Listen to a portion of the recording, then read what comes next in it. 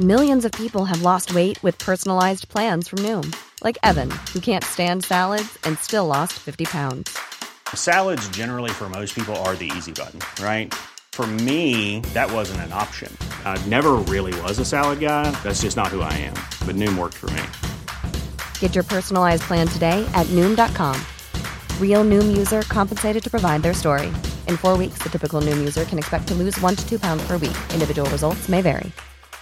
Hey, it's Ryan Reynolds, and I'm here with Keith, co-star of my upcoming film, If, only in theaters May 17th. Do you want to tell people the big news? All right, I'll do it. Sign up now and you'll get unlimited for $15 a month and 6 months of Paramount Plus Essential Plan on us. MintMobile.com/switch. Upfront payment of $45 equivalent to $15 per month. Unlimited over 40 gigabytes per month. Face lower speeds. Videos at 480p. Active Mint customers by 531.24 get 6 months of Paramount Plus Essential Plan. Auto renews after 6 months. Offer ends May 31st, 2024. Separate Paramount Plus registration required. Terms and conditions apply if rated PG. I won't have a sherry, thank you. Don't be silly now. Of course you No, will. no, really I shouldn't. Go on, it'll help you sleep. No, it's not a good idea. You go ahead. Just a little drop, just a teeny tiny bit. The day a little bit of sherry hurts anyone is the day Ireland doesn't win the Eurovision Song Contest. Go on. No, really I shouldn't. Go on, go on, go on. Go on. Go on. Go on, go on, go on, go on, go on, go on, go on. No, seriously, Go on, go on, go on, go on, go on, go on, go on, go on, go on, go on, go on, go on, go on. Oh, what a shower of bastards! Oh, Lord, Ted, why did you give him a drink? I didn't know this had happened. But that's why they sacked him from that programme. He's a terrible alcoholic. He's been on the wagon now for a year. I'm fed up with you bastards! I'm getting out of here. Don't you try and stop me.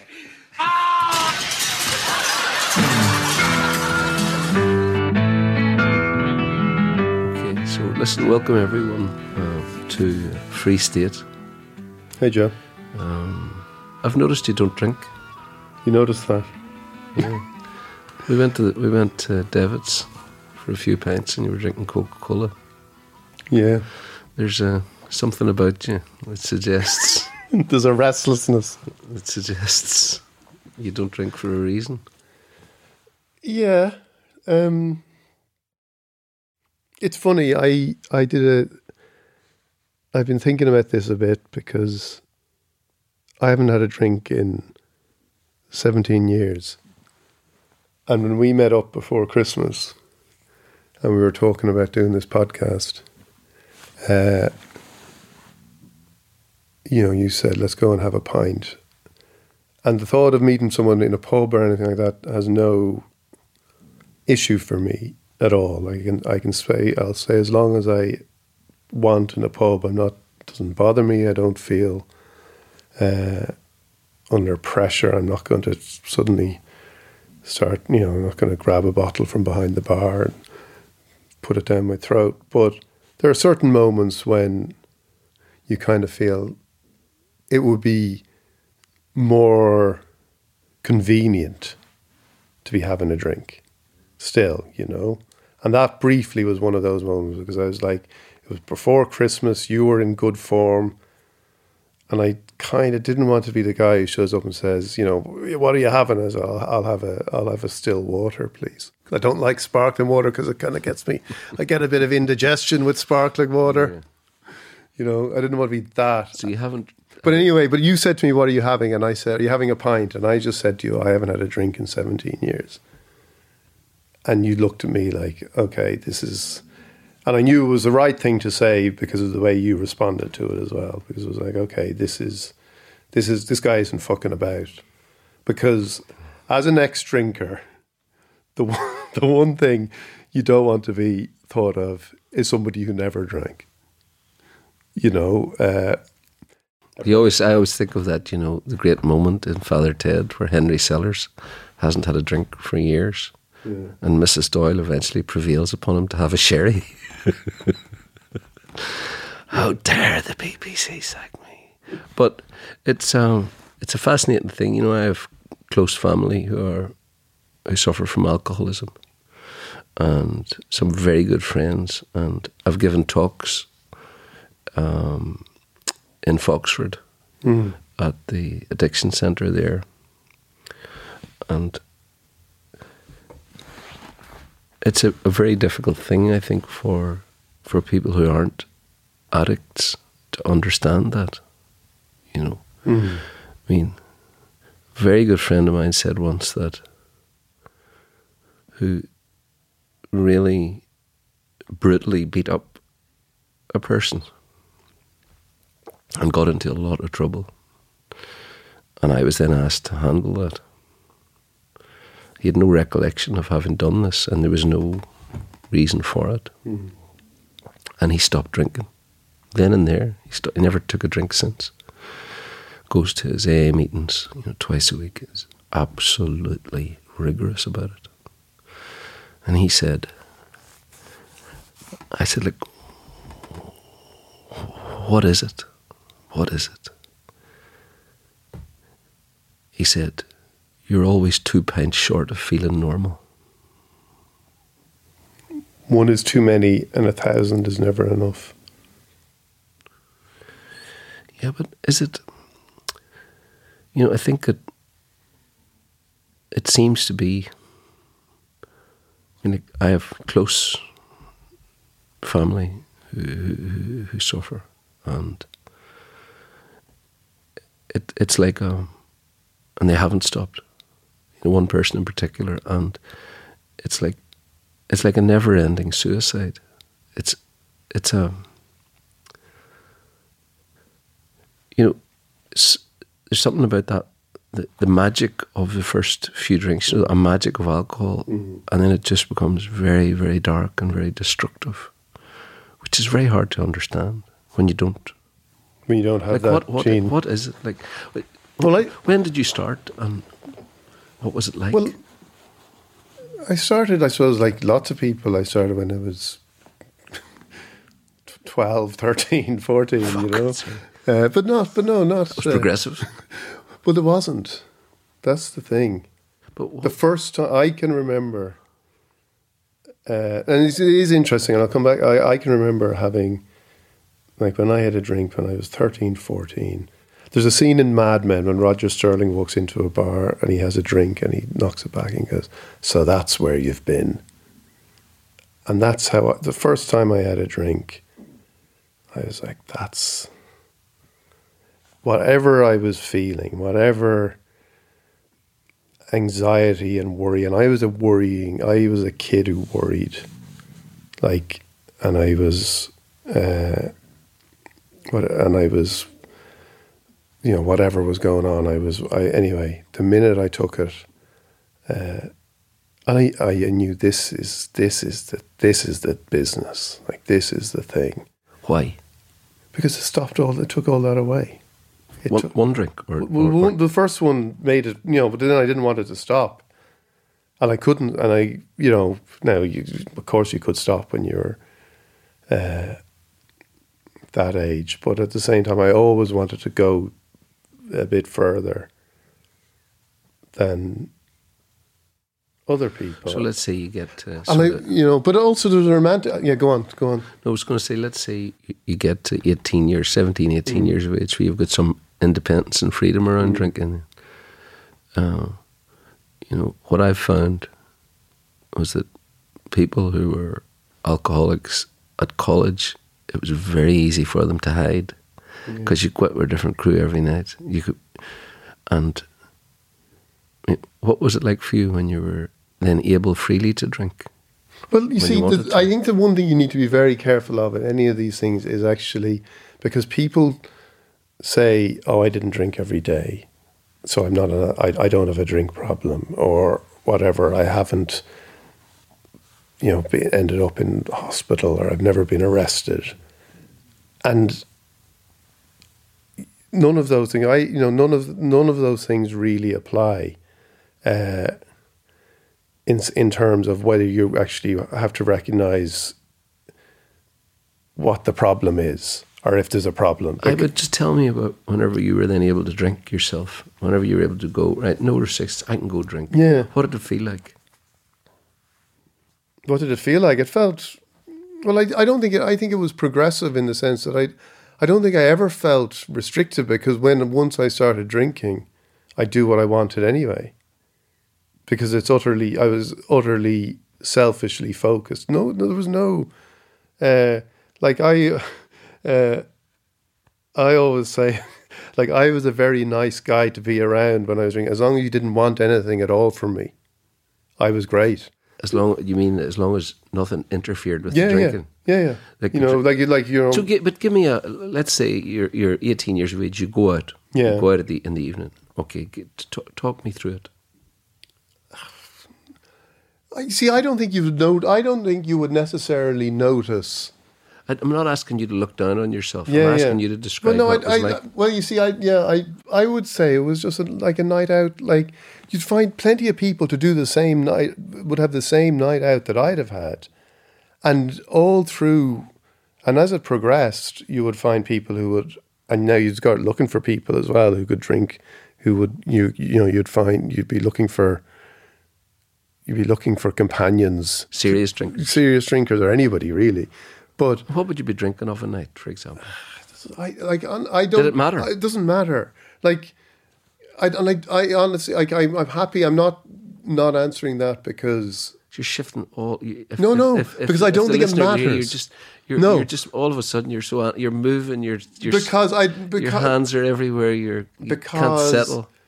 I don't think I'm quite conscious of saying stuff that people think, oh well, I never drank that much. I would drink 10. I would start drinking pints. I would then start, have whiskey. I would have whatever. But the thing is, the difference was, especially as I got older, and into my 20s, when I moved to London, I thought I'd hit. I was like, this is it now. This is the English really. They've really got it sussed.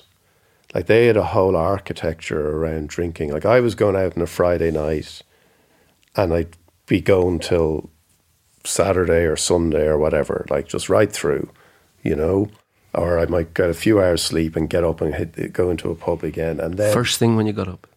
Maybe, yeah. Really? And then it was just crash, So I was a binge. So then you just go for 3 days and crash. 2 or 3 days, but maybe not. Like, it doesn't.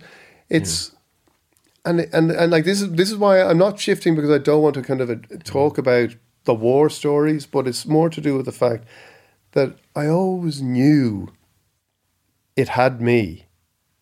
You see, so it didn't matter. Like, I could have 3 drinks. But to have 3 drinks was I couldn't enjoy them, because to have 3 drinks and to stop was a massive concentration of kind of will to do that I'd just be thinking, come on, it was just, and then you'd, so and I could, like, You obviously had low ebbs. I'm detecting that from all your anxiety while we're talking about this. And if you don't want to talk about it, it's fine. I notice your face is slightly... What do you call it, wonky? Aye, wonky. Yeah, I had, but again, I had my jaw broken. Describe that. Somebody punched me. I probably deserved it. Why did they punch you? Because I was being lippy, and they punched me, and I fell, and I in the pub. No, on the street. Try and cross. Were you drinking on the street? No, we were outside a bar. And was this a drinking buddy of yours? Yeah, and I fell, and I think I hit my. I thought I just lost my tooth. I was in a cab home. I just thought I'd lost my tooth. My tooth was gone. But actually what had happened was my jaw had broken and my tooth was inside my gum. So you've had a lot of reconstruction. So I had a big operation and a couple of bits of titanium. But you see, again... How long ago was that? That was It was 1997, so it was 25 years ago. Yeah. And there's and during that time, were you, because what I find with any addict is that the twin brother of addiction is fraud. You know, it's that you have to pretend. You have to have a cover story for your life. Yeah. To pretend, you know, and presumably you were in that situation where you were pretending to be someone else. You know what do you mean? As in, like, you have to have a cover story. Yeah. You have to have a different life to describe to other people, a narrative that's false about yourself, because really the true purpose of what you're doing is to organise your life around alcohol. Yeah. I always knew, and this is what, I always knew it had me. I never had any denial about who was in control. Unlike some people, you know, I never, and like that's interesting for me, because it didn't help when it came to actually trying to stop. You were committed, in a way. You were. I mean, I heard the great Welsh actor Anthony Hopkins say an extraordinary thing, which I thought about a lot. He said that alcoholism was the great gift of his life, and I was trying to figure that out. Well, I mean, in a way, is it that, you know, when you drink those first few drinks, you talk about this is it, like it's a eureka moment of, is it that you feel that you can relax in the world now? Oh, I'm like, oh my God, I can breathe, oh, this is great, I can just, you know, almost like a slight anesthetic, like a slight. What is one of the colloquialisms for getting drunk? You get out of your head. Yeah. I was out of my head last night. Where you wanted to be. That's where I wanted to be. Get out of your fucking head. And I think what Anthony Hopkins says when he means that, I think he says that, and I would agree with him, but I think you can only say that from a position of actually having done something about it, because it's not a great gift when you're in the middle of it. Carl Jung, he said this. Now I'm butchering this a bit, but he said that alcoholism was a low-level search for God. Yeah. As in, I think he meant by that to find your purpose in the world, to find meaning in the world. Yeah, well, he was a formative influence when people set up AA as well. Like, all those theories were part of. Oh, yeah. I saw some of his letters to the AA founders. Yeah, and so how bad did you get? I don't think that, honestly, and I'm not avoiding that question. No, right? it's I just your don't think. Story. It's not, yeah. You know. That's what I mean. I always knew that I would have to. I always knew I would have to. When I would talk about when I was 14, 15, I remember saying at that age, I'm going to stop drinking when I'm 30. When you were 14? Yeah. Very rash. Yeah. Very rash. Well, I got to 33. 33. Yeah. And how were you concealing it? I wasn't concealing it. Well, I mean, how were you able to? I wasn't. How were you able to? Well, like, when you go out, it is amazing how people can function. Like. Yeah, but some people function in different ways. I wasn't I wasn't high functioning. 2 drinks and you'd know. I was one of these people. 2 drinks and you'd know about it. Yeah. And no one would describe me as a functioning alcoholic. So how were you able to? I wasn't. What were you working? I was working as a journalist now, but so you could sort of get away with it. But you see, that's what people say. But like, I wasn't going out. But like, journalism had changed. I was going out. I mean, many's the time I'd write an article as a hangover. Yeah, but it would take you forever. Really? You know, but I wouldn't. That wasn't the point. I'd go out afterward. You go out. You know, and then it gets messy, and then you would get into situations where. But it wasn't. It is a question of. I always felt that it was taking me. That it was taking me away from who I really was. Like the gap between what I became and who I was a huge one. Does that make sense? Yeah. So I couldn't. It just made it, and that. But in a way, that was what you wanted. To take yourself away from your real self. Yeah. And was it anxieties, feeling lesser than other people? But I didn't know that at the time. It just but was that what it was? I think well, Tom Waits had a great line. Tom Waits, who stopped drinking, he said, "All the big questions come up when you drain the pool. Am I really eccentric, or am I just wearing a funny hat?" Yeah. And when you stop, and this is what Anthony Hopkins is talking about, and this is why I would agree with it, like your scars are your strength. When you stop, you look at all that stuff and you go, Jesus Christ. Those moments, that abuse has taken me to this point. How did you stop? I didn't do it on my own. I didn't get professional help or anything like that, but not that there's anything wrong with that, but I got, there are places people can go to. You're great at, you see, this is... But no, yeah. You see, you're a classic interviewer. But no, I'm not. I'll talk about it, and we might, I'll talk about it.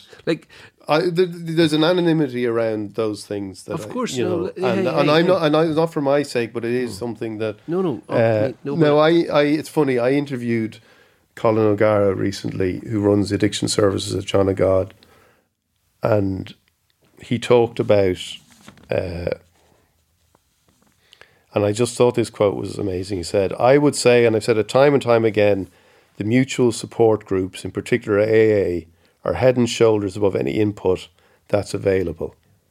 I've seen time and time again people get well from that, and I can't speak highly enough of it." Kurt Vonnegut said AA was America's great contribution to the 20th century. And I wouldn't disagree with a word of that. Here's a cool fact. A crocodile can't stick out its tongue.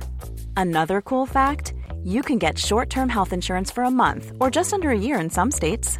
United Healthcare short-term insurance plans are designed for people who are between jobs, coming off their parents' plan, or turning a side hustle into a full-time gig. Underwritten by Golden Rule Insurance Company, they offer flexible, budget-friendly coverage with access to a nationwide network of doctors and hospitals. Get more cool facts about United Healthcare short-term plans at uh1.com. Hey there, it's Michelle Norris. I'm host of a podcast called Your Mama's Kitchen. When I travel, I'm usually looking for a way to find a taste of home when I'm not at home. And one of the things I love to do when I am at home is entertain. And Airbnb allows me to do that. When I was in California recently, I rented a house that had a great kitchen. And when we were sitting around the table, we were all thinking, we're in someone else's house. Someone could be in all of our homes as well. If you have a home, but you're not always at home, you have an Airbnb. Your home might be worth more than you think. Find out how much at airbnb.com/host. Hey, it's Ryan Reynolds, and I'm here with Keith, co-star of my upcoming film, If, only in theaters May 17th. Do you want to tell people the big news? All right, I'll do it. Sign up now and you'll get unlimited for $15 a month and 6 months of Paramount Plus Essential Plan on us. MintMobile.com/switch. Upfront payment of $45 equivalent to $15 per month. Unlimited over 40 gigabytes per month. Face lower speeds. Videos at 480p. Active Mint customers by 531.24 get 6 months of Paramount Plus Essential Plan. Auto renews after 6 months. Offer ends May 31st, 2024. Separate Paramount Plus registration required. Terms and conditions apply if rated PG. That. But you said you got help. I mean, I remember once, and it was such a visceral description, and it was a commentary on how ordinary people can't understand it. You know, you can talk about it and you can listen to people who have suffered and who've been through AA and who haven't made it and all of that, but you can't understand that, I don't think. But I was involved. I was asked to get involved with this intervention with someone who I knew well, who had a serious. I mean, it was really very, very serious alcohol problem. And a fella from the town who had stopped drinking himself. He was a very plain speaking fella.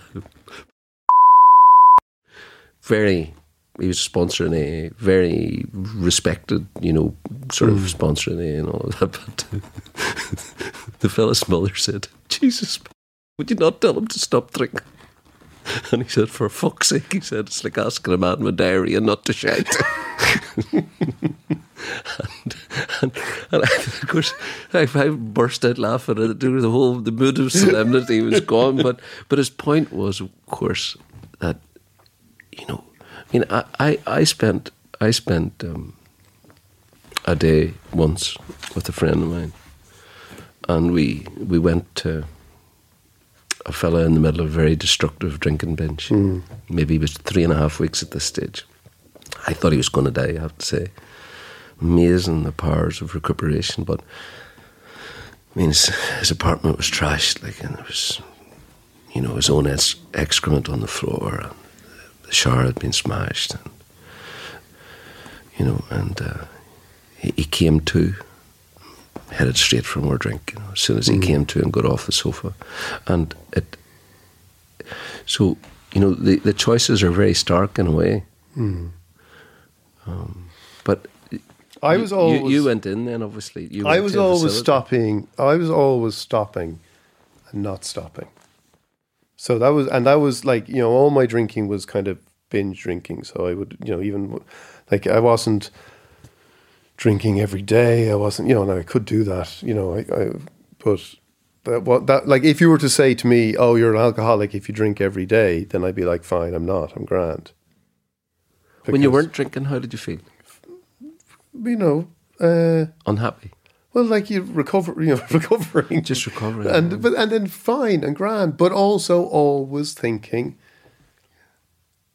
I define it like this: when I wasn't drinking, I was thinking about drinking, and when I was drinking, I was thinking about not drinking. Yeah. It was the great obsessive thought in my head, and I thought that was the kind of the deal. I thought that's as good as it kind of, if you could stay off it and just spend your time thinking about it. When are you going to, how long is this going to last? So did you go into a facility then? No, I didn't. No. Okay. But I asked for help, and I went I'll say this. I'm in recovery, and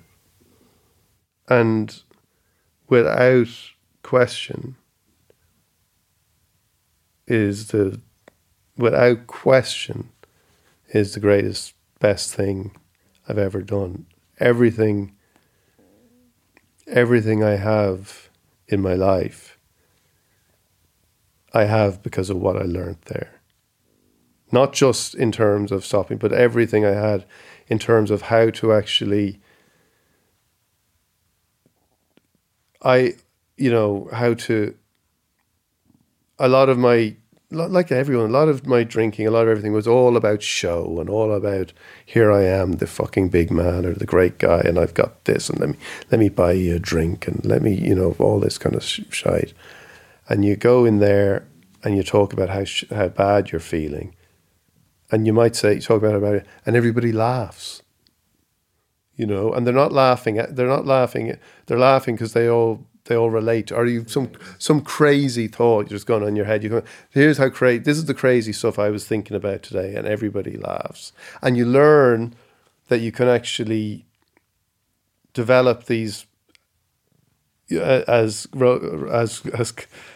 Colin O'Gara called it, those mutual support groups. You can develop this fellowship, which is also another word for friendship. Yes. You can develop these friendships through actually telling people... You're not alone. Yeah, but also telling people who you are. And the best friends I have in my life today are people I've met there. The godfather to my son, these are the people I met. And the reason they are is not because It's because you find yourself just talking to them during all the normal shit, you know? And so like your father's dying, your father dies, terrible stuff happens, and you just call them.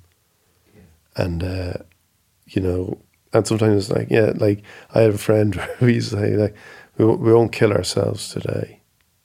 You know, it's like Nietzsche used to say that the thought of suicide got him through many a bad night, you know, and but you say we won't do that today, and we won't have a drink today, and you just regroup. A friend of mine who I had coffee with during the week, he said that, you know, he always felt there was something wrong with him, that he was somehow special, that, you know, that there was something almost superhuman about him. He said this, you know, but he said when he went to AA, it was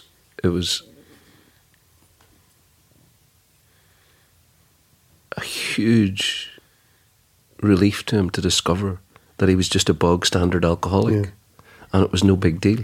Yeah. And, you know, he was in solidarity with people who had the same addiction, you know, and who'd learned to describe it and deal with it and understand why, etc. And I think that's why. And I think it was not interesting. Like, yeah, I was, and the guy is tremendously learned. You know, it was such a relief, he said, to discover I was a bog standard alcoholic.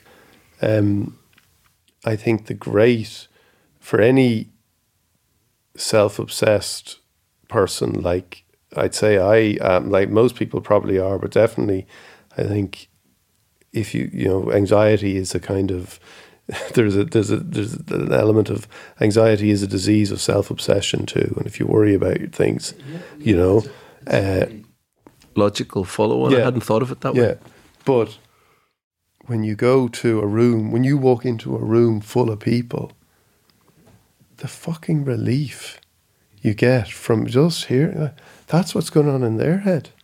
That's what they're thinking about. This is what is going on. And, you know, it's just an insight into humanity. And, like, it's not necessarily that there's a special way of thinking among people who develop drink problems or whatever, although there possibly is.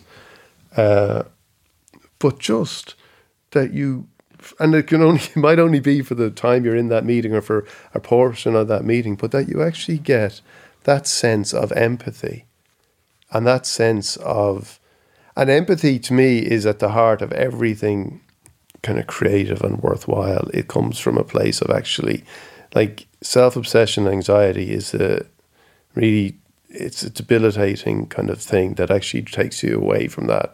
But when you go in and you hear other people talking, okay, there's a common there's a common humanity. That sounds very pompous, but there's a common humanity there. No, I get that, but, you know, it's interesting that, you know, I mean, I also know alcoholics who have gone to AA and then just completely rejected it. Said, "Oh, these people, like, these are not like me. I'm not like this at all. These are, you know, these people have fucking serious problems, etc." Yeah, like these people are, Jesus, or a God, you know, like the God thing. It was always like, oh yeah, I you know, I don't believe in God. Why would I go there? And then like I kind of thought, well, you know, if there's no God, why would I use that as why would I use him as an excuse not to go somewhere? And there's plenty of people who stop without it. It's an interesting thing. So many people I know, because I did a lot of cycling, and it's amazing how many really tough cyclists are recovered alcoholics or alcoholics who don't drink. Yeah. And there is something about you that you feel instinctively there's something about an addictive person, you know, that they are different, you know. You think? I mean, I do think so, and I think that, you know, I've seen, you know, would this be a way to put it, that when you stop drinking, you've got to transfer that to something else. You have to fill the void with something else. I mean, I've seen like ferocious triathletes. I mean, people are like, you know, you're very good, I think, at, you know, you're very social. You're very good at that. But a lot of recovered addicts, in my experience, people I know well, are peculiar. Yeah. They are apart. They're not. I mean, one friend of mine tells me, you know, that he has never been able to feel in society with other human beings.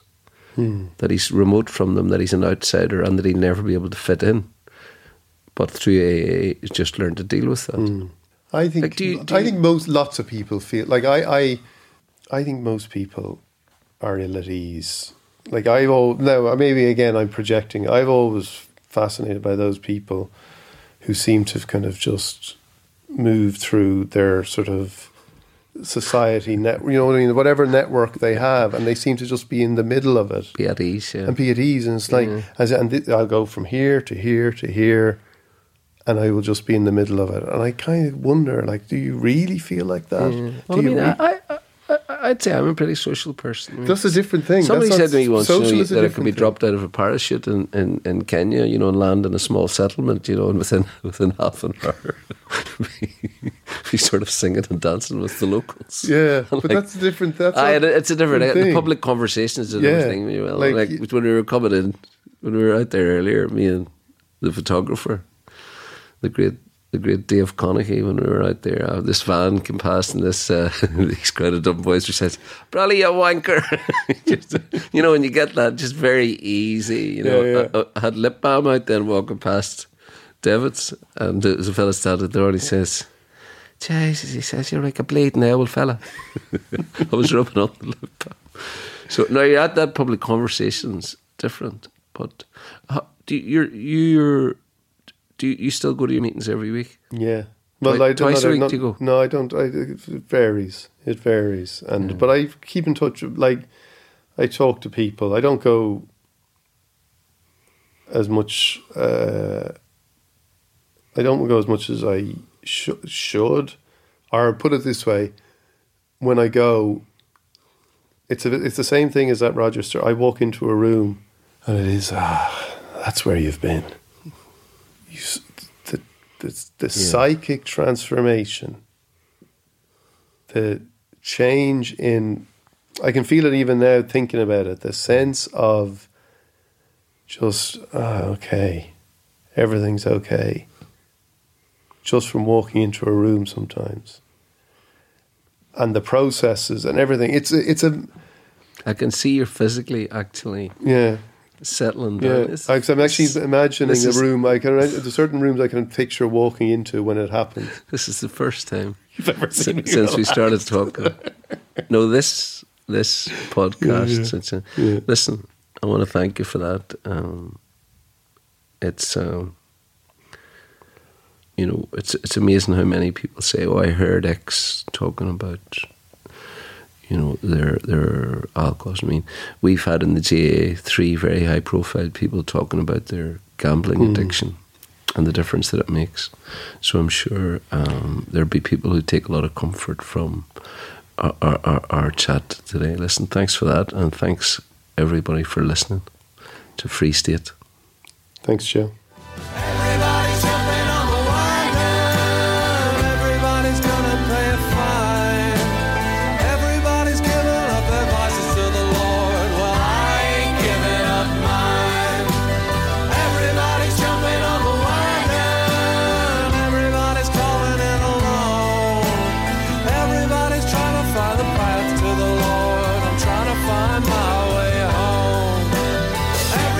Jumping on the wagon.